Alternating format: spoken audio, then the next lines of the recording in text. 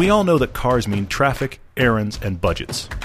But they should also represent freedom and fun. Join us as we work to find everyone a car they'll love. I'm Paul. I'm Todd, and this is the Everyday Driver Car Debate. We're back from traveling to Virginia for the Toyota Super Press launch. Because when you think GR press Supra. launch, you think Virginia. I don't know. That it worked. Hey. It was wonderful. Well, it was just, at first I was like, what are we doing now? Well, what they did was they picked the track, and then they looked around and said, okay, what hotels are in the area where we can put everybody and put them up to stay. So for sure. The week that we are recording this is the ongoing press launch for the Supra. So what we thought we would do is leave when the embargo lifts on Sunday, May 12th, Mother's Day at 6:01 p.m. Eastern Daylight Time. Because how you want to celebrate Mom is by watching many, many Supra videos. That's really the key thing. Happy Mother's Day. Check this video out. Yeah, for sure. We are going to wait for Topic Tuesday for the next podcast. That way we won't talk ourselves into a corner or get ourselves in trouble by answering one question and accidentally saying too much about the driving impressions, and that honestly is what's under embargo. It's not everything else. That's why you've seen exhaust videos, you've seen pictures, interior, all that kind of stuff. But it's the driving impressions. But that's what we talk about all the time. Yeah, and that's the other thing is that I want you guys to see our impressions driving it and the piece that we're making. I want you to see that so that you understand our headspace and the headspace of others about the car, so that then you can ask questions from that point. So next Tuesday, happy Friday, by the way. Next Tuesday, that Topic Tuesday is going to be getting all the Supra stuff accomplished, stuff that we didn't cover in the video.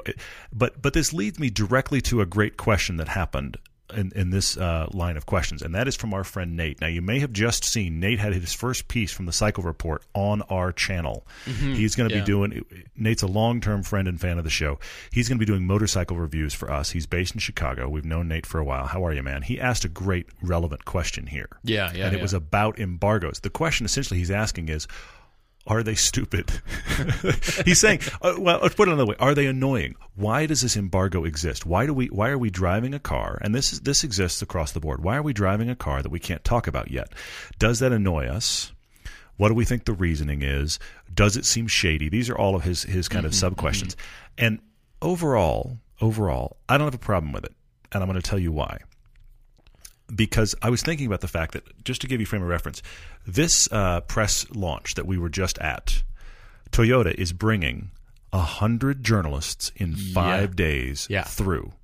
Every day, 20 new journalists are driving the car. And to hear them tell it, those are the first 100 people outside the company to drive the car. This is the worldwide launch. So we were thrilled to be part of it. Yeah. But nobody's done official coverage. I mean, Car and Driver was there. Automobile Magazine was there. I'm trying to think of people that I recognize. Oh, Jalopnik. You saw Josh there. Yes, exactly. Car and Driver. Josh Jacob from Car and Driver. Ezra Dyer was there. Lots of people you would know. Of course, we were there with one of the big YouTube waves, so a lot of the folks you're already watching, in addition to us, they were all there. Savage Geese. David P. that dude in blue. Dude in blue. Matt Moran, Matt Farah. I mean, it's a big launch, and it's we saw Safyan was on Monday. As we're recording, it's still happening. So here's the way the embargo is actually helpful to us. When you and I drove it, Patrick George at Jalopnik had already driven it, and the guys at Redline Reviews had already driven it. Right. Both of those pieces, as fast as those folks work, would have been out before you and I had even gotten out of the car. Right, exactly. So that's where an embargo is helpful, because it allows you and I to get impressions, to shoot a video, to make a video where we aren't coming to the party late just because we were invited the next day. Well, levels the playing field for everyone. Every one of those 100 journalists that are there, it levels the playing field for everybody, so content can be released simultaneously. One person doesn't scoop another outlet. So it is a good thing. That's how it's helpful. The flip side, though, how it benefits the manufacturer is, let's be honest, the big Google boom. Because everything hits at the exact same time, and now all of a sudden the internet cares about our car, and at least for this 30 seconds, we're getting this huge spike of traffic and interest and content, and so they'll be able to ride that for a week or so. That's the other part of the equation. By doing these embargoes, they can, to some degree, control the narrative to release at the right time. I'll give you the flip side that happens all the time. Find some movie star you kind of are aware of. And notice the next time they have a movie coming out, somehow, magically, the month before that movie comes out, they're on the cover of 4 magazines. Not an accident. Right, and they've gone to every evening talk Exactly, show, and exactly. they just happen to be on the morning talk show with Ellen. They're everywhere this one. right now. That's How the did that happen? That's the equivalent of these embargoes for cars. We're lining it up so that it all peaks at the same moment, so that we, as the car maker, can say it's our moment to talk about the Supra. So our moment will be next Tuesday. Although, so what we can talk about are the everything else that Toyota did for all the journalists while we've been there. The room key cards to our hotel were branded Supra. Mm-hmm. The hang tags on the back of your door, the do not disturb hang tags, branded Toyota Supra. Mm-hmm. The restrooms at the track were rebranded. That's right. That was the bridge too far. Guess what car they used? When you hire somebody to wrap the stalls I think it was Supra awesome, pictures, by the way. I'm sorry, but that is the bridge too far. I think it was awesome. awesome. I took a photo, and then I thought, do I really want to post a nasty track men's bathroom on Instagram? And so I didn't. Decorum ruled the day, which is great. But I really did. I took the photo because I couldn't believe I was looking at this. They'd wrapped the stalls, and I'm sorry, but that was the place where it was like, guys, really. It's okay. They had Supra water in the cup holders with Supra napkins. Yes. And Supra signage and Supra lighting at night with the cars were parked outside. Supra lit up the ground. Think about the hilarious. wedding you went to where the bride and groom had their name on too many things. This is beyond that. It's like they hired that wedding coordinator and gave them caffeine. It's just, it was everywhere. Here's carte blanche, as many things as you can think of. I couldn't believe the amount. I mean, because when you go to any of these press things, they hand out swag that is branded with the car. That's fully normal. This was like they were trying to rebrand the world. It was way, way out there. It was amazing. So good on Toyota for doing that. I thought it was cool. The attention to detail. It was a fantastic event. I thought it was great. To their credit, it was a great event. Yes. They gave us all a lot of driving time. So that is coming. That's why it was great, yeah. We've got a great debate for all of you. We've got Johnny FD writing to us for the Mother's Day debate. Mother's Day is this Sunday. I like it. You lined this up very well. Yep. Both debates are for moms, and thanks to all of our moms. We love you very much. Yep. Johnny FD is wanting a manual car for his mom, and his folks live in San Francisco. And I love that it is a point of personal pride. She's always driven a manual, and friends ask her and kind of inquire about, you drive a manual? What's going on? How cool is that? And then we've got Adam J. in Ohio. Mom apparently wants a sidecar for fun, and Adam is encouraging her as she's headed towards retirement, or she just recently retired from being a speech pathologist. She has worked hard for many decades, he says, and they want to get her a sidecar, the fun stuff on the side, because apparently there's a lot of good driving roads in Southern Ohio, so that's pretty cool. So we will dive into those, and then we've got, of course, a boatload of questions. A lot of them, as we have said, super related, which is fine. That's great. And many of you noted that we couldn't talk driving impressions and asked other questions, but we just felt like, well, there's just too many things. We could talk ourselves over the cliff and then violate the embargo, which we don't want to do. And there's so many topics that we can cover that relate to the Supra, so we will push all that into one big discussion, which will be great. Oh, by the way, while we're here, yes, it is coming up quickly. Next week is our 400th podcast. Can't believe it. We are having a 400th podcast live recording celebration at Broovies. That is a pub. It's a cinema pub in Salt Lake. And this came up twice this past week. Brews and movies, dude. Totally. It came up twice this past week. And I want to apologize now. This is just the way all of these are run. It started with Alamo Draft House in Austin. These are all 21 and over locations. We are not trying to exclude anybody. We've had a couple of fans locally write to us that were under the age of 21 and asked if that was still the case for this event. Sadly, it is. So we're sorry. Also, if you were coming and you were going to bring the whole family, that would be problematic. Okay? It is a 21 and over event, and that is purely because these, and again, it's not just the Salt Lake one. This isn't even a Utah alcohol thing. This is, all of these are set up like bars that are combined with movie theaters, so they're always 21 and over. We're hoping many of you are going to come. Many of you have already registered for it. There is a registration on the website. You can just go to everydaydriver.com. There's a banner right there, right up front about it, joining us for that. The registration is mostly so we can keep track of who's coming. We also are accepting donations to cover our costs. Many of you have been very generous. Thank you for that. We're excited to just see people.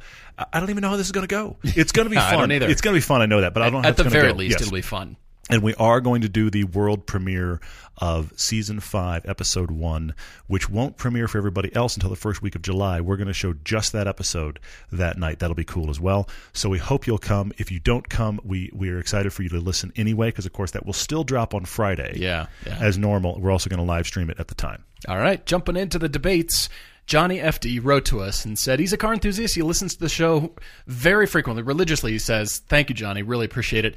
He travels 11 months of the year, and he hasn't owned anything for a decade. How do you make this possible? Because he travels 11 months of the year. Maybe he's driving other cars. I don't know, yeah. Maybe he's just not owning anything, but he's still getting to drive. Hopefully that's the case. His mom is looking to buy a new car, and he's helping her shop. He's 37. She's close to 60, but likes to act like she's 25. Love it. That's funny. That's fantastic. And he says that part of her identity is impressing friends whenever they get in and see that she drives a manual.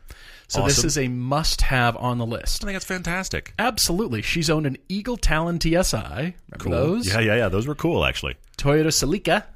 Toyota RAV4. Yeah. Toyota Yaris, all stick, including the RAV4. He said it was surprisingly fun and easy to drive. But right now, his folks have a 2013 Toyota Yaris SE, which they love and will be driven by his dad. Okay. And they want to trade in their second-gen 2003 RAV4 for the new car, which Mom will be driving. And by the way, hello to both your folks. I'm sure you're listening to the podcast. Hello, Mom. I've got some really fun choices for you. Good. And Johnny says, aside from being silly to be a 2 Yaris household, the current model looks exactly the same. They don't want to wait until 2020 for the refresh or get the first model of the new generation. But he does say the Yaris is perfect because they're in San Francisco, parking spots, easy to drive, never breaks down, super reliable, little to no maintenance, looks decent, good on gas, all those things. By the way, manual transmission. Mom drives a manual transmission on the hills of San Francisco. I like Mom even more. That's really cool. We're not just driving a manual in a place where it doesn't really matter. We're driving a manual on hills in San Francisco.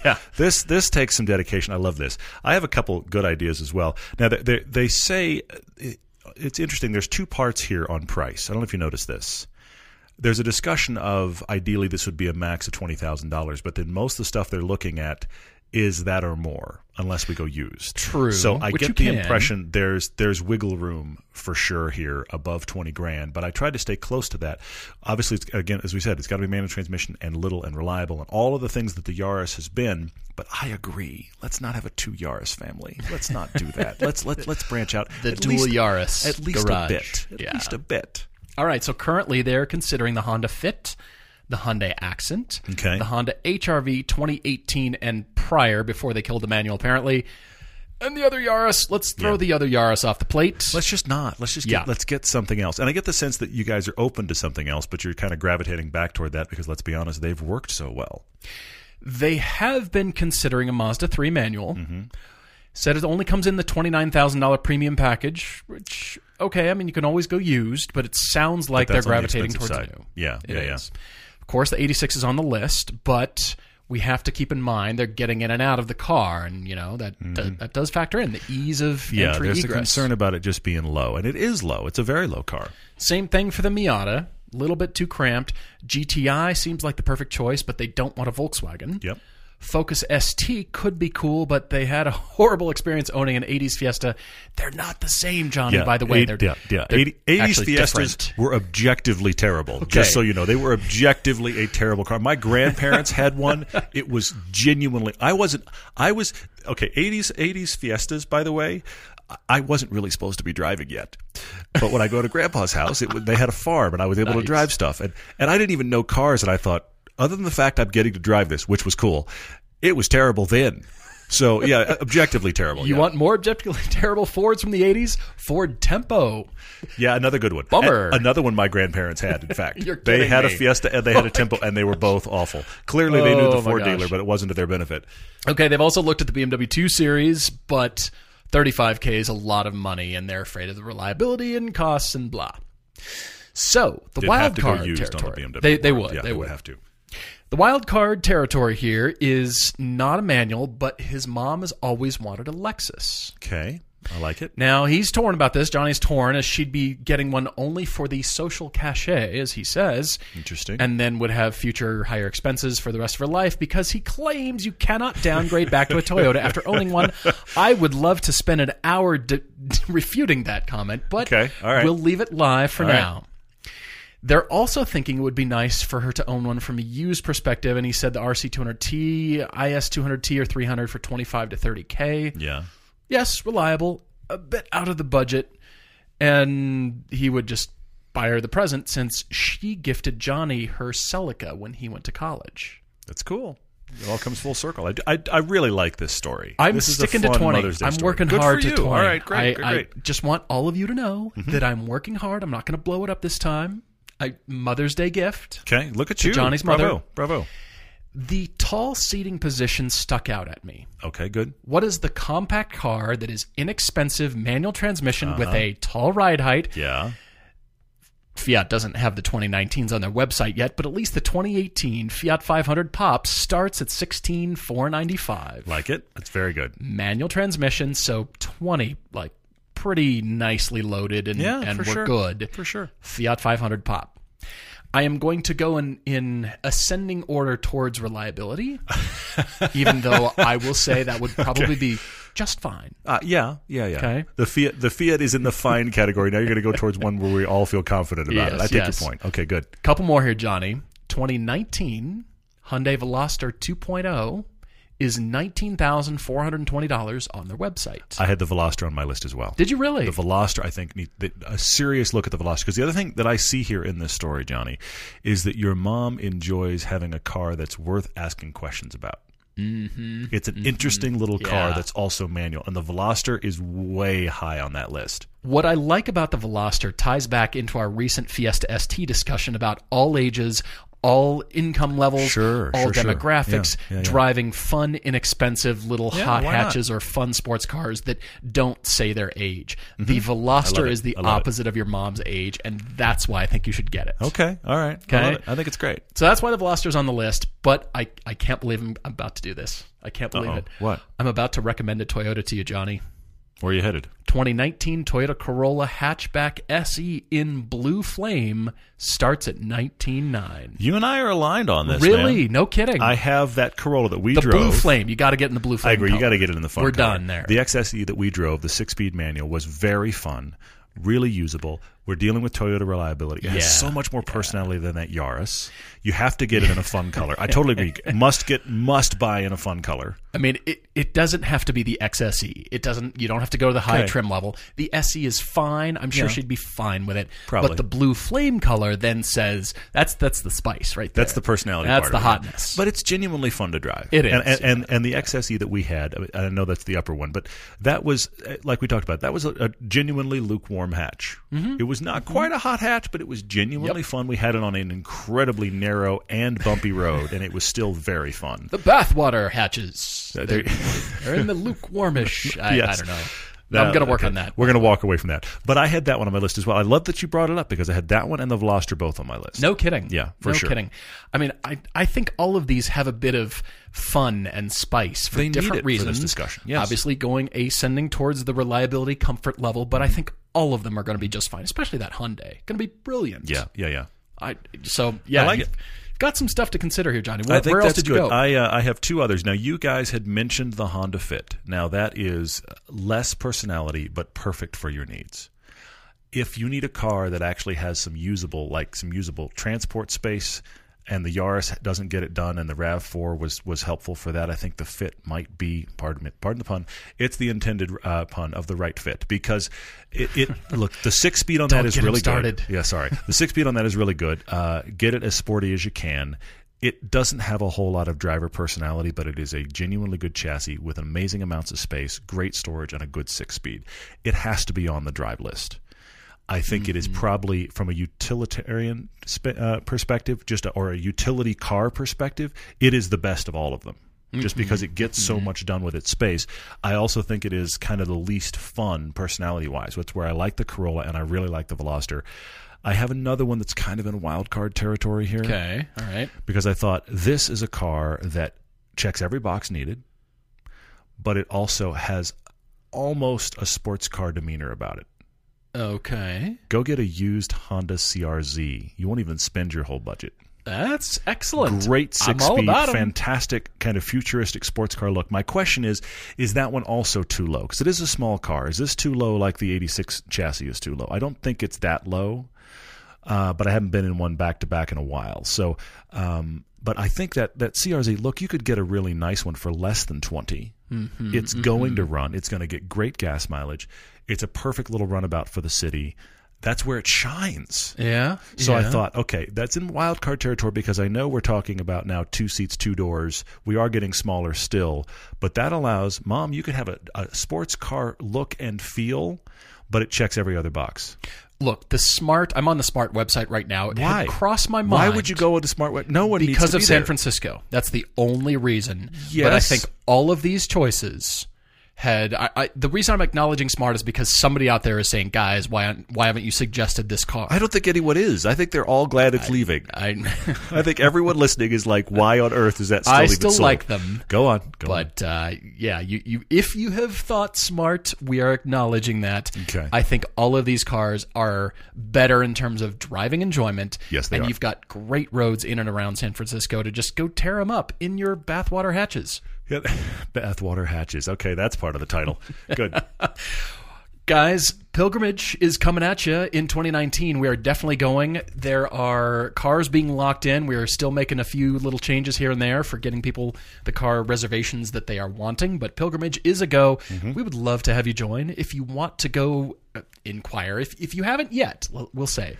You've heard me talk about this. Yes. And the trip is to Germany and Belgium in the fall of 2019, where we take you on 2 of our favorite tracks, 2 of the most well-known tracks in the world, yeah. And we just have a great time as a cool community and exploring things together and learning and just having a great time driving. For sure. Love to have you with us. So go to everydaydriver.com where you can submit your car debate, but you can also learn about the Pilgrimage trip. Ask questions of us if it's not answered on the frequently asked questions page there. And there's going to be more adventures announced a little bit later on. That's the central one of the adventures tab right now. All of that info is open. There are spaces still available. There is a Utah meetup coming up a little faster than I realized, but it is coming up in the beginning of August. Look, I'll tell you guys, in the next week or two, all of that information is going live. So just so you know. Pilgrimage is up now. Utah meetup will go up next. And then in the fall, after the Pilgrimage trip, is when we are targeting an East Coast meetup. Details on that are still to follow. You can see all the info that exists right now is on that adventures page. We welcome your questions, but honestly, we just want you to come with us. The trip is definitely happening. It's going to be a great trip this year. You should definitely come. The debate goes on the Discord forum. If you're a patron of ours, you can check out the car debate section on there, and then there's the entire car community for Everyday Driver on there if you're a patron. It's really cool. That is continuing, and we are coming back after this break. We're often asked how we find the cars we recommend because we do a lot of research for the show. Local or nationwide, our searches start with our friends at Auto Tempest. Instead of searching each car site separately, you can enter your parameters into Auto Tempest one time and search them all at once. You can see results from Cars.com, Cars Direct, eBay, and more, or you can jump to AutoTrader and Car Gurus without entering anything new. You can even search all of Craigslist nationwide. You know how hard it is to search Craigslist all at once? You can with Auto Tempest. Auto Tempest can help you find your next new or used car if there's a dozen in your neighborhood or 2 in the entire country. Plus, the folks at Auto Tempest actually do listen to this very podcast right along with you, and they're always looking for ways to refine the site to make it better. They already have research tools, buyer and seller guides, and are listening to what features users want. So if we give you drive homework, or you're chasing your dream car, or you're just looking to feed the disease, Autotempest.com is the place to start. Heck, I was on it an hour ago. We're back with another car debate with the Mother's Day theme. I actually like that you put these two together. This is a very different one as well. This is Adam writing in from Ohio. His mom wants a fun car. Mm-hmm. She's actually just retired. She's looking for a very fun car. She drives a Kia Soul right now, which she just thinks is an incredible amount of fun, and she likes that it can haul stuff. I get the sense that car's not going anywhere. Yeah, right. So we don't have to worry about utility, which is great. And she's got a car she likes. So hi, Mom. Let's find you a fun car. Cars that she has always kind of dreamed about are the Mazda Miata, the Karmann Ghia, awesome when they run. Sorry, did I say that loud? The Porsche Boxster. These are the kind of ones that she's gone, hey, these are really cool. But But let's the same place we were at the prior debate. CUVs are interesting because they're easier to get into than sports cars. So that's still a factor. Right. Absolutely. But the interest and the dreams for Mom here, for Adam's mom, is the full-on sports car, the little tiny stuff, too. I really like that. So let's see if we can find her something. All right. Nowhere in the email, Adam, does it say she needs a manual transmission. So we might recommend a mix here. Oh, true. Yeah. Which is fine. But it doesn't say that that's a requirement. And she wants it to be $15K or less, $15,000 or less. She's driven Passats, Volkswagen Cabriolets, the Kia Forte, and this side note really caught my attention, along with that 65 Carmen Ghia recommendation. Yes. She wants to learn to work on it with Adam's help. I noticed that.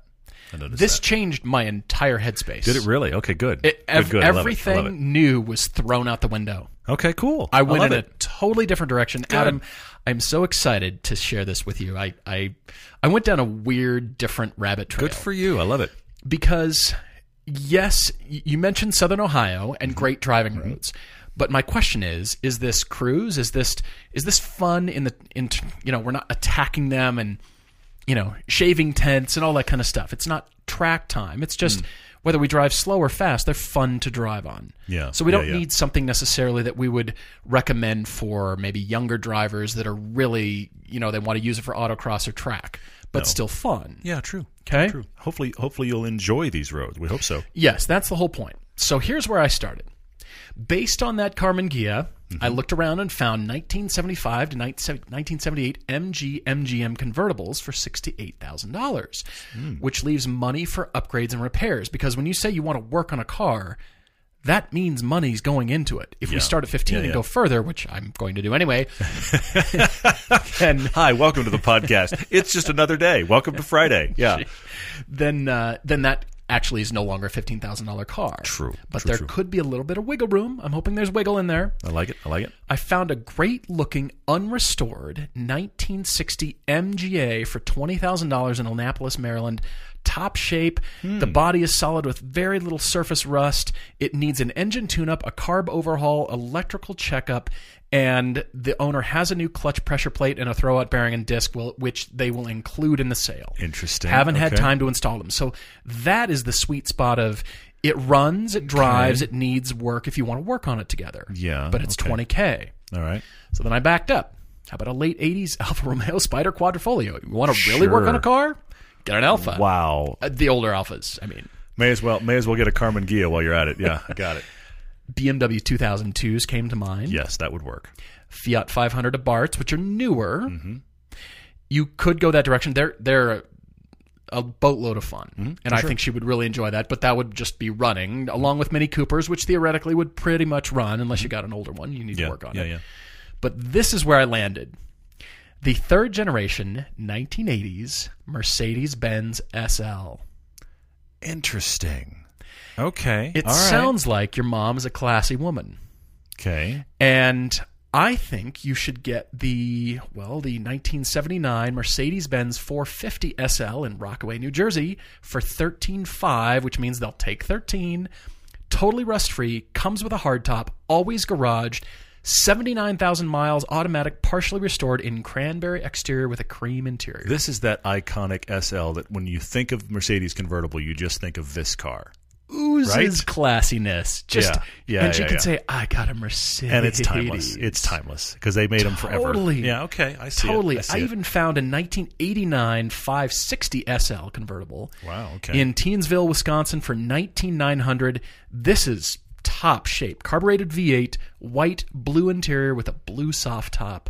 Just classy. Man. It's very classy. I agree with this. This is back in the day when SLs were small. They were SLC, SLK sized, even smaller actually, with a front-mounted V8. Yes, they were carbureted, but whether you get you could chase the 300 SL, which are the ones that came in the manual if you wanted.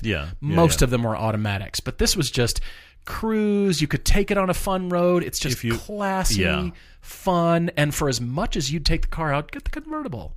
You know, what's funny about this is actually, if you think about it, those cars are almost the size of a Boxster. They're tiny. They're not very big. Yes. They have that V in it, but they're not very big. This is short interesting. wheelbase, too. I do like it. Short wheelbase, large steering wheel. Yeah. Just the classy 80s. It's a timeless Mercedes. It's they have not shot up in value yet. The whole craze of, suddenly those 80s Mercedes SLs have not happened yet. So interesting. 15 to 19, you could get one. All right. And the work on it part would just be maintenance and changing filters and little stuff. It's not going to be, the inside of this fender is rusted out, so we got to pull that, and she can't enjoy it. I want something you can drive now and just kind of dink around with and maintain with little stuff. That's the interesting place. I didn't go far back because where you've ended up is where my headspace began, and here's what I mean by that. Right. Your mom has said she'd kind of like to learn to work on it. What I read into that is she doesn't want to let's spend Saturday in the garage, at least not yet. That's what I got, yeah. How do I change the oil?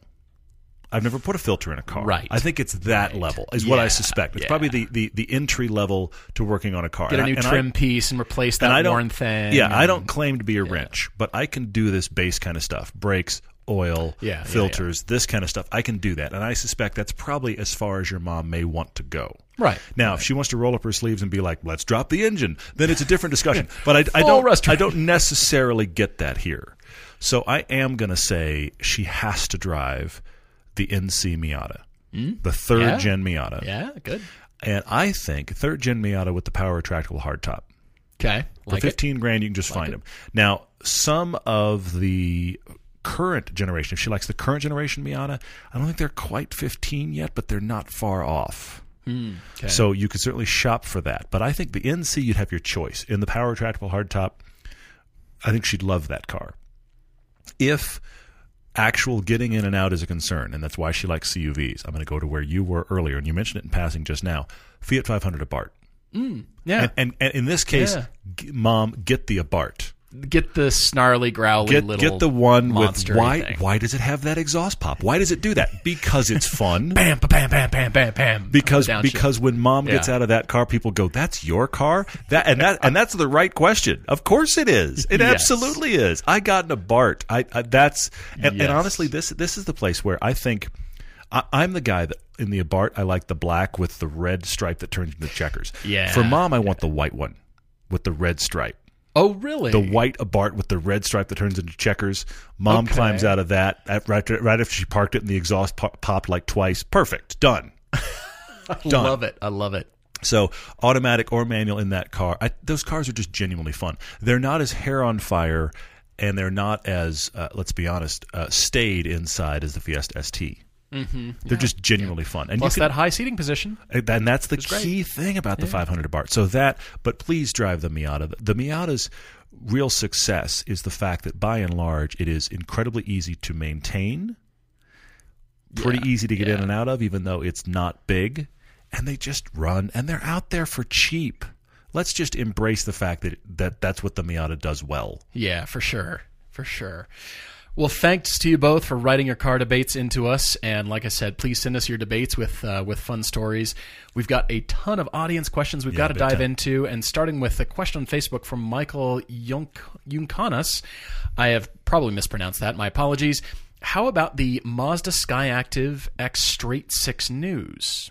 And there's actually another question further on down in Instagram from DriverMod. Do we think this new inline 6 Skyactiv 10, Skyactiv X, Mazda, did Mazda just surprise us with a car that they might try to build a rear-wheel drive GT coupe that Porsche refuses to? Well, we don't know if Porsche's refusing. There's, of course, product plans that we're not privy to. But has Mazda just kind of thrown down? Are they coming for a Supra and Z competitor, a true... It'd be great if they would. Inline, straight 6, front engine, GT coupe. It'd be great if they would. It'd be great if they would. Kind of exciting. Very exciting. But the thing I love about Mazda is that they are not a big company, and they continue, in spite of the fact of getting rid of their Zoom Zoom tagline, they are continuing to try to make one of the most engaging to drive cars in every segment. It might not be the best across the board, but they tune their stuff to be genuinely engaging to drive, from the CX-3 and the Mazda 3 to the CX-9. I mean, in their segments, they're generally very, very driver-friendly and driver-focused, which is really cool. Let's make something like this. I think it's also interesting that they are doing a six-cylinder, a straight six. Now, straight six engines are kind of magical. They rev really well. They're really fun to work with. As a driver, they're very cool. A couple of people have asked questions about what does this say about Toyota. I mean, the truth is Mazda is working on this Skyactiv technology. They are in the process of making new engines and ways to do this, so they don't go hybrid, but they can get great gas mileage. This is them making yet another engine. Sure. Toyota's not really in a let's go build a straight six place, which is why they went to work with BMW. I'm not getting too far into Super, but that's really the reason that the difference. And Mazda just goes, what do we want to do? And then they figure out how to package for their customers. They kind of revel in being the slight outsider. They do, and they're good at it. I'm going to let myself speculate for the briefest of moments. The Toyota Supra has been launched. Nissan desperately needs the new generation Z car. Nissan, hello. Calling Nissan. Nissan. By the way, if you're waiting for your moment, now's your moment. It's right now. Right. Yeah. Could Mazda be eyeballing bringing an RX back? Is it the RX-9? Is this where we're headed? With power and goodness and GT carness and be great. Something new? I would love to think very so. Cool. Yeah. I'm completely speculating, though. We've got Lee wrote in. Actually, you know what? I'm going to get to Lee's question in a minute. David's question, because we just talked about it. This is a quick one. David said, talk me out of buying a used 500 at BART. Not gonna. What? I was going to say. Not gonna. You wrote the wrong podcast. You said you test drove a 2015 and you loved it. Your wife thinks you're insane. You don't tell us why your wife thinks you're insane. What? I mean, that might not have anything to do with cars. It might just be who you are, David. No, seriously. It actually has nothing to do with cars. Exactly. It's this whole other topic over here. So you're wondering, why shouldn't I get one? Is she looking at this as weird because it's a little hot hatch? What's the problem? There's not anything I can tell you as to why you shouldn't get one, but I am going to say this to you. Please go cross-shop it with the Fiesta ST. If you haven't driven a Fiesta ST yet, do yourself a favor and at least drive a Fiesta ST before you buy the Abarth so you can compare and contrast. You may still wind up in the Abarth. They're very fun. They're very affordable, but so are the Fiesta STs. I think you need to at least cross-shop drive that. But I think you get a little hatch. We've talked about it many times of late. You get a little hatch that people can enjoy. Why not? There's a question over here on Instagram from Balu240. Yes, you heard the group podcast hosted by Matt Ferris. So he that was fantastic. He kind of corralled a bunch of us at this Toyota Super event. We ended up having a round table and passing the mic around, which was very fun. It was hysterical, yeah. So he asked, have there been any recent cars that we've reviewed and nearly refused to return because we just love them so much? Does this happen?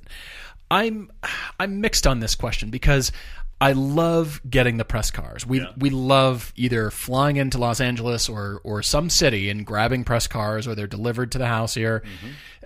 Getting into a press car, but you've probably heard me say this before, I like it when they go back. It's a weird thing because of the care and feeding and just having this extra car. Not that I don't want to keep driving it, but it doesn't belong to us, and we know that other people are, it's in demand, and people want to drive this car. So we definitely consider it a privilege when we are invited to press launches and get press cars. Totally. That's definitely increasing, as you're probably noticing. But there have been many cars that I want to spend more time with. But I think we can always come back to this because whatever episode that we're featuring it in, either it's YouTube content as a standalone or some TV episode in the future, I always think, okay, I've tasted it now, and it's the fondness. It goes away, and I remember favorite things about it, and then I want to go drive it again. I don't want that press drive to be the only time we get in it. I'm always leaving it open to this car will go away, but it could come back in some form because we'll put it in a different comparison, or the next model year where they changed the thing and now we get it again. And the Miata RF is a great example with the higher horsepower engine. Totally. That seems pretty tempting. We've driven the RF, but what about that? We really enjoyed it. How about that coming back in to do something different with? That's my headspace. I love it. Lee wrote in on Facebook. I want you to chime in on this. He has a long question. I'm going to see if I can summarize it. He said, essentially, he's looking for a less than $30,000 dedicated fun car. Right place to start. He really, really wants a Porsche. He really wants, in fact, a Cayman.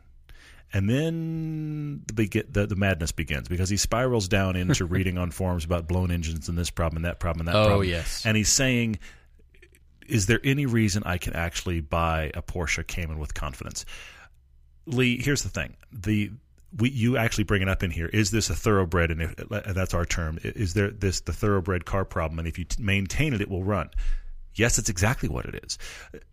You're going to find on the internet, by the way, everything is terrible on the internet, in case you haven't noticed, especially reliability of cars. And it's all true as well. There's no writing on the internet that says this car's awesome. That really doesn't happen on the usability forums. Except for the particular forums of that car and those owners. Well, that's the only time. But anyway, no, but I'm saying even if you get on a forum where everybody is thrilled about the car, which, let's be honest, most forums are that way, there is a segment of that forum, the dark corner of that forum, where if you read that part, the car you own is just this side of catastrophic failure. I don't care what car it is.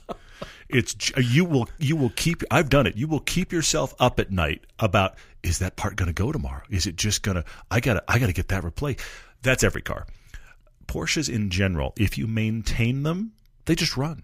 Random stuff doesn't break. That's been my experience. It's been your experience, Paul. It's been Chance and Mandy's experience. It's been my wife's car's experience. It's been our mechanic's experience. We talked to him. Yeah. He talks about it in that regard. In the German car brands, I would declare them generally the most reliable to own. If you want a Cayman, do not give in to all of this is going to blow up any minute. I'm not guaranteeing the car will run. Of course not. Shop smart. But I would feel better about you taking a gamble on a Cayman than pretty much any other German car. I like that, model. But I wouldn't even use – gamble is too strong a word for me, even in that case. All right, I know what you mean by it, but that insinuates that I am. Him personally taking the risk. He personally is a bit out of his comfort zone here, and I would go do it. It says that you're alone in choosing that car, and Lee, you're not. Yeah. And in any car, you're not alone. Mm-hmm. And I would say there's so many ways to mitigate your fear, not just the forums, but starting with your mechanic. Yeah. And finding a mechanic and finding a good recommendation and finding the group of people that own that car. They know everything, and they're happy to share that knowledge. I'm talking aside from forums. I'm talking a local group of whatever that is. Or maybe it's a car club with a few guys, a few people who own that car, we'll say. And you can, make friends, and they can say, so worth it, and here's what you want to know, and here's what you want to watch out for. Totally. And suddenly you're, like I said, you're not alone in that sense. You've got a community around you to help with recommendations and what to look for when buying and all those kinds of things. Forums are a great place to start, but that kind of, I guess, comfort blanket is so much better I agree with that. When you realize that and you think, I'm not just stepping out here on a limb and nobody's ever bought a Cayman before. I am the only one, and I'm going to be the guinea pig, and if you want to feel frightened, buy a Lotus. You're like, I am the only person on the planet that bought a Lotus. Somebody talked to me about my Lotus. I was at our latest Cars and Coffee here in Park City, and there were 3 of us. Which was I was incredible. Shocked. And so what we ended up doing is comparing and contrasting. So what's broken on your car? What's the thing you'd like to replace was our big discussion. But that just happens, which is fine. Andy Ferguson on IG asked a question. I love these questions when they come across. It's the why do you never question. The why do you never recommend question, generally, I could be wrong. That question, after 400 podcasts, we've probably recommended it. Whatever it is, it's probably come up. I seem to recall that we have at some point. But the why do you never recommend question typically, I'm painting with a broad brush, typically comes from a person that owns the car that follows. So Andy is asking a great question, which is why do you never recommend the Mini Cooper? I owned a Mini Cooper for about a year, okay? I say it was just over. About a year, and I thoroughly enjoyed it, and I've talked it up a lot, and I know we've brought it up on the podcast. In fact, you just mentioned it in passing in recommendations tonight, in fact. Yeah. So it does get recommended. It's in one of those categories where I think there are cars that overshadow it, but it's absolutely fun. They have had, depending on the generation, some questionable reliability, which spooks some people. and rightly so. I had an early one. I had an R53, and it was great, and I didn't have any problems. It had almost 200,000 miles on it, and it was a supercharged little beast. And it's now off in with Evan in South Carolina, and he and his wife love it. And I love that I still love, Evan, So that you cool. won that on the raffle, and that it's a great car for you guys. And I hope it runs to 250, 300,000 miles. Absolutely. They're very, very fun. I guarantee you we've recommended them. We recommend them again. But they're in that category, as you heard tonight, with the 500 Abarth, and the Fiesta ST is the main thing that overshadows that car. Okay. And they were perfect for me because they're a quirky car. They're a niche, quirky car. It's much more likely to recommend the GTI because more people are going to like the GTI than it's going to like the Mini Cooper. And if you're looking for cheap to run, cheap to buy, Fiesta ST. So they start to be different places where it just gets overlapped. It's one of those kind of, I would say, secondary recommendation cars, and that's why you might feel like it doesn't get recommended enough. He has a second part of his question that I want you to help me chime in on, though. Okay. He has a friend who drives a Volvo and thinks that Volvos are sports cars. And he is trying to figure out, how do I explain to my friend that a Volvo is not... What podcast number was it where we were discussing sports cars? How do I explain to my friend that a Volvo is not a sporty car? Here's my big question. What else has your friend driven? Yeah, that's good. Because that's going to be the big thing that informs. When you drive... look, I'll give you this frame of reference. The Mazda 6 is a surprisingly sporty, large sedan. Yes. But if you go drive the Miata, same company, tell me which one is the more sporty car. Good. Nobody's going to go, the Mazda 6. Nobody's going to say that. No one is. Yeah. So I think your friend needs to drive some things that are not front-wheel drive mid-size sedan. And then let's have a conversation about sportiness. Agreed. It's all about perspective on where your friend is coming from. Because completely, if you're coming from... a large Lexus or a Buick product or something like that, and you come to Volvo, I can definitely see how it seems sporty. It's sportier, but by no means does Volvo position themselves as sports cars in the marketplace. No. It's not what they do. That's not their headspace. That's not what you see on the website when you go there, and that's nowhere found in the marketing language anywhere. I mean, they did their anywhere crazy blue Polestar versions. Our friend Derek has one, and those are genuinely fun. Yes. But that's almost like the internal hot rodding version. Exactly. And we're also back to this. Look, I have hooned, and I mean truly tires screaming hooned a Prius. And I was laughing. On purpose, by the way. I was laughing because the car was just so unhappy with me, and it made me laugh. You can hoon anything. You can make anything screech, and you can look at your passenger and be like, can you believe we just did that in this car? At any level. Yeah. That doesn't make it sporty, though. Yeah, for sure. It's the adding parts that make it sportier. I mean, this is what a lot of companies have done. Mercedes and BMW have added parts, added power to make a car that is not designed to be that way just suddenly leap up and dance and do cool stuff. And then it's exhausted when the day's over. Yes. That is the entire ethos of AMG right there. Just leaps up and it's frantic and it just let's try this. Does stuff. But then let's start talking chassis and balance and weight and steering feel and all the things that you and I discuss. Then let's get into that, and you'll hopefully quickly find that Volvo doesn't fall into that category, but that's not what they're going for. You having an argument with your friend is not going to be productive, but you guys having an experience together would lead to a fascinating conversation. Frosty Junction, cool handle on Instagram. Frosty Junction. Come on down to Frosty Junction where we have. I don't even know how that finishes. What sort of food? I'm sure it's shakes. It's got to be. Anyway. Yeah. Asks, what are our favorite car logos? For him, it is Maserati. That is the best part about Maseratis, actually, the cocktail fork logo. Pickle fork. Yes, Yeah, I just think of cocktail parties, and it's just the little pickle fork sitting there. It's, hey, look, the Maserati logo on the end of a utensil. That's cool. That's terrible. Maserati, Alfa, Spiker, yes, cool, Ferrari, and Morgan. All good. I'm going to go way back for my favorites. Okay. Auburn, Duesenberg, Packard. Packard is cool. All of the big ones where they had eagles' heads and flying, Duchess and, these sculptural, beautiful chrome-plated artwork. It's not just a badge. It's not just a logo. It's a piece of sculpture. It's a sculptural thing. A non-aerodynamic, actually detrimental to aerodynamics and thing and looking to pierce a person, which is why they no longer exist. It's either going to hurt you or hurt the mechanic or... be stolen or something like that. The like Leaping Jaguar is the last vestige of you're right. The cool logo. And I admit to kicking one off a car in high school. When I was a hooligan, we were into stealing car ornaments. Paul Schmucker equals hooligan. Has said no one ever in the last Jaguar off the hood. Yeah, anyway. Just as the guy was coming out of the grocery store. Did you really? Hey, you kids! It was awful. No.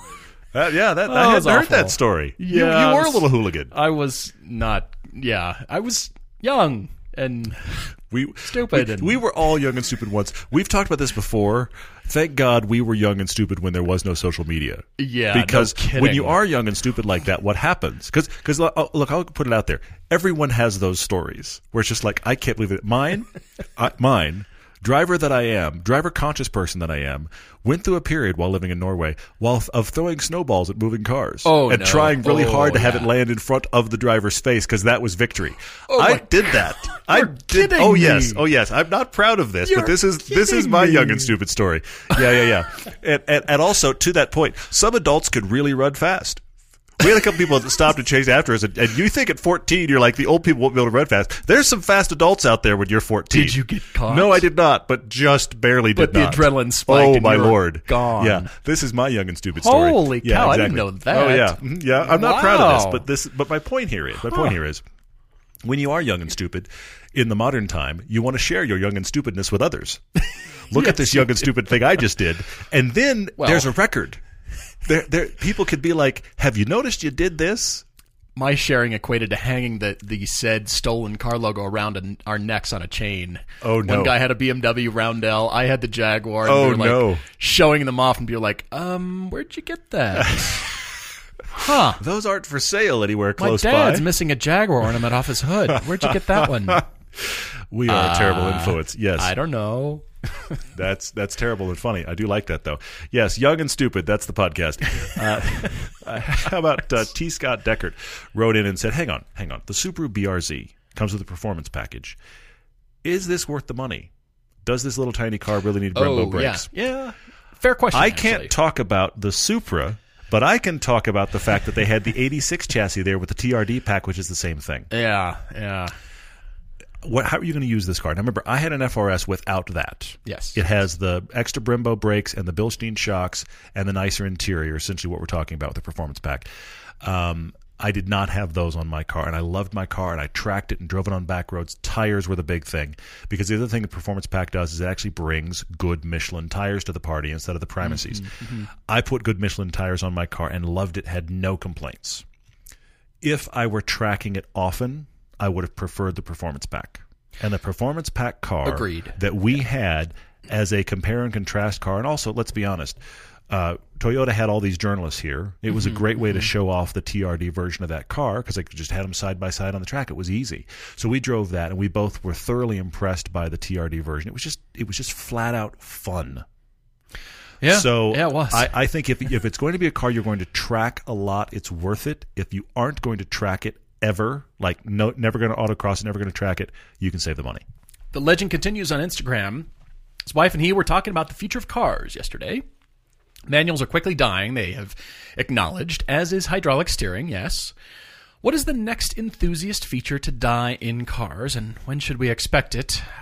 This is dark. Yeah, I mean, this is a bummer kind of question, but I definitely understand where your headspace is. Mm-hmm. Let me at first, you know how you're always supposed to start with a positive comment when you're critiquing somebody sure. or you're giving a presentation? Let's try that. You don't that. just start in with the negativity, yeah, right? Exactly. So I'm going to start with a positive comment. And it does have to do with the Supra. Just the fact that car manufacturers are not ignoring this category. We have the Supra. It came back. Yeah, fair. We have other sports cars. Yeah. Nissan. Are you listening, Nissan? Anybody from Nissan? Maybe I need to call friends at Nissan. Now paging Nissan. Yeah. Are you doing anything? Is the next Z car coming? And is it going to be cool? Can we be invited to the press launch? We'd love to come drive it. Exactly. We will happily be there. Car manufacturers, even though we're limited in number in terms of the sports car choices, we're getting cool hot hatches, we're getting cool sports sedans, and we're getting cool sports cars. Again, limited numbers, but they're still here. Mm-hmm. Now, the next thing would be the drive-by-wire insert here, throttle, brakes, whatever that is. We're Yeah. already seeing that happen with we did with the Alfa Giulia. Yeah. Drive-by-wire brakes. Infiniti has the drive-by-wire steering. Yeah. I see why, because they want to differentiate steering feel so badly, but I don't really recommend that. Even though there is still a shaft as the quote-unquote backup to when something should go wrong. And let's just use that as the primary. Can we do this? Can we just remember go the with old the days metal when cars rod? had keys and steering wheels were connected? I mean, I sound like an old guy here, but yeah. So we've already seen that happening. I think that will continue to proliferate, but I also think the engineering will follow where those particular elements will get critiqued enough that manufacturers will pay attention to them as much as they're paying attention to electric power steering, like Honda did on the S2000. We're going to, if it comes out and it's terrible brake feel or it's, a horrible throttle response, they're going to get slammed for that if it's no good. But if it is truly great and it actually increases feel, well, then there's a case to be made for it. Okay. We don't know yet. You know what I fear? We were having a conversation that led this way the other day. If I was really thinking about what's an enthusiast thing we love that I could see going away, it would be rear-wheel drive. Because everything goes all-wheel drive because all-wheel drive is safer. You need all-wheel drive. Seriously, I don't know what voice that is. Where did that come from? But seriously, that's my concern, is that rear-wheel drive dies because everything's going all-wheel drive. Because let's be honest, the reason that's put in there is because they're trying to convince a customer it's safer, or in the case of the AMG cars, actually keep people from killing themselves. So there's both of those reasons. But that's a concern because, rear-wheel drive is far more fun because the steering wheels aren't doing anything else. I would hang on by my fingernails trying to make the case that drifting has saved all-wheel drive or rear-wheel drive. Hopefully. Because car manufacturers putting drift mode in cars, Focus RS. Yeah. If there's drift mode, they're acknowledging it, and therefore, even though it's front-wheel drive, but you know what I mean? For the one generation at which they do that, and then they decide to kill all cars. It's not a guarantee of anything. Inventing car sports that justify rear-wheel drive. That is funny. I like Drifting's this. one of them. That's funny. I very much like this. I have one more on here that I want to touch on real quickly. There's no details about this at all, but Wheelman GT said, can we do a track day experience at Road Atlanta? That is what we're looking at for our end-of-the-year piece. He said it'd be like a pilgrimage spa thing, but it would be at Road Atlanta. We're hoping that our East Coast meetup, and please don't quote me, but we're hoping that that's what's going to happen in October is Road Atlanta and some roads around that area. That is what we're working on. I can't give you dates or costs or anything yet, but it's that same kind of thing. It will be structured kind of like the Utah meetup, where it's like which part do you want to be involved in versus an all-in-one trip, because we know people locally might just come for one thing, which is great. So that is what we're working on, so thanks for the question. Couple last questions from me. Geese1 RBM. Do we think there will ever be a time when sports cars cross over into popular culture and media like we had with muscle cars in the late 60s, early 70s, or sport compact scene? Doesn't Fast and Furious count? Doesn't movies like Baby Driver count, or Driven? Ryan, what's his name? Good old what's his name? Well, Drive. But Drive. I don't know that that's much of a car movie, though. It Okay, masquerades as a car movie. It's actually kind of a mob movie. I think it's still in the outlier, but does not Fast and Furious just completely count? The difference, though, is Fast and Furious no longer connects to any actual rational cars. I mean, they're driving tanks. You have to suspend your disbelief completely when you're watching this movie. Yes. The closest thing they have is some sort of ridiculously tuned Lamborghini. That's as close as they get to reality. Okay, Bond cars. Bond cars? That's still somewhat fringe, but that's whenever as close Tom as we Cruise drives any vehicle in any movie. Does that count? Possibly. I don't think. Here's the thing. I don't think cars are as universally loved as they were in the 60s, and so I think the 60s, 70s, 80s, that era, I don't think cars are as loved now, and I think it's harder to make a car a hero, but it isn't impossible. I hear you. All right, last question here from I Am Not Sean Clark. BMW seem to depreciate way faster than other German luxury brands. He's assuming it's because reliability and maintenance concerns. Does this affect whether we recommend them or not? I think you could insert any car, German or otherwise, where we've had high maintenance or thoroughbred sorts of kinds of things in that sentence. Whatever that car manufacturer is depreciating faster, are we affected? It depends. It depends on the person riding. What is their budget? What is their appetite? Have they ever owned one before? Generally not, because we're going for driving experience first. We're not going for this car's going to appreciate in your garage. It's going to go up in value over time. Yeah. That's not our headspace. This reminds me of a question that was mentioned, actually not in this line of questions, but a couple people have sent me this article or mentioned it. The question is this. I love the Alfa Giulia Quadrifoglio. I will remain in love with the Alfa Giulia Quadrifoglio. Okay. I love that car. Yeah. Car and Driver just finished their 30,000 miles in their long-termer. Okay. And it was not good. They did not have a good experience with reliability. They had a lot of, frankly, they had a lot of electrical gremlins. Okay. Many times when the car kept running, but it said something was wrong and nothing really was. And so people have sent this to me and just said, am I going to stop recommending this car? The short answer is no, and here's why. That, while those long-term things are actually helpful and interesting to read, and I think they can be good cautionary tales, in the same way as you go on a forum and you find the guy that blew up his IMS bearing next to the 100 people that didn't, it doesn't mean every car's that way. I'll give you another example, also from Car and Driver. I'm pretty sure it's Car and Driver. They had a long-term Corvette C7 when it came out, which you and I have recommended many times. Yeah. And most people I have ever known with those cars, with the possible exception of early models that had overheat issues on the track, they have not had issues, and they've loved the car. If memory serves, I think it was Car and Driver, whoever it was, the magazine that did a long-term on early C7 was their least reliable car in history. And if memory serves, they had an engine replacement halfway through. Now, based on that article, if I'm looking at a magazine's long-term, I could never say anything nice about the C7, but I have seen counterpoints all over the place. Do I think that buying an Alfa Giulia Quadrifoglio or even a base Giulia is more of a dice roll in reliability than buying a Honda Accord or a Lexus product? Yes. Do I think it's going to be catastrophic and have constant gremlins like they did? Not really. So you have to go in. What I think is interesting about these long-term things is that it informs you to go in with your eyes open in certain areas. The same thing with the Porsche IMS bearing. Yeah, you go in with your eyes open, but you don't assume death is coming for your wallet, okay? Or your car. And then you just go and you go, okay, what could be the case? That's the thing with the transmission I have in my Lancer. I know it could be a ticking time bomb. I'm enjoying driving the car. We'll see what happens. Yeah, sure. So you have to gauge your interest in the unknown. But the car is fantastic to drive. Ultimately, we're chasing fantastic to drive cars, and frankly, the more completely boring reliable it becomes, often the more boring to drive it becomes. Sure. I mean that's the headspace to begin with, but then we can take into consideration the person's story and their budget and appetite for working on things themselves, and all those kinds of things, the newness of the car, all that kind of stuff. But that's our headspace. Many thanks for the questions, y'all. The Toyota Supra piece drops on Mother's Day. Happy Mother's Day to all of you mothers. Celebrate by watching a Supra piece. Yes, that's a weird mix, but there it is. Your feed on YouTube is going to become wall of Supras. That right-hand column, the recommendation feed is going to be wall of Supras.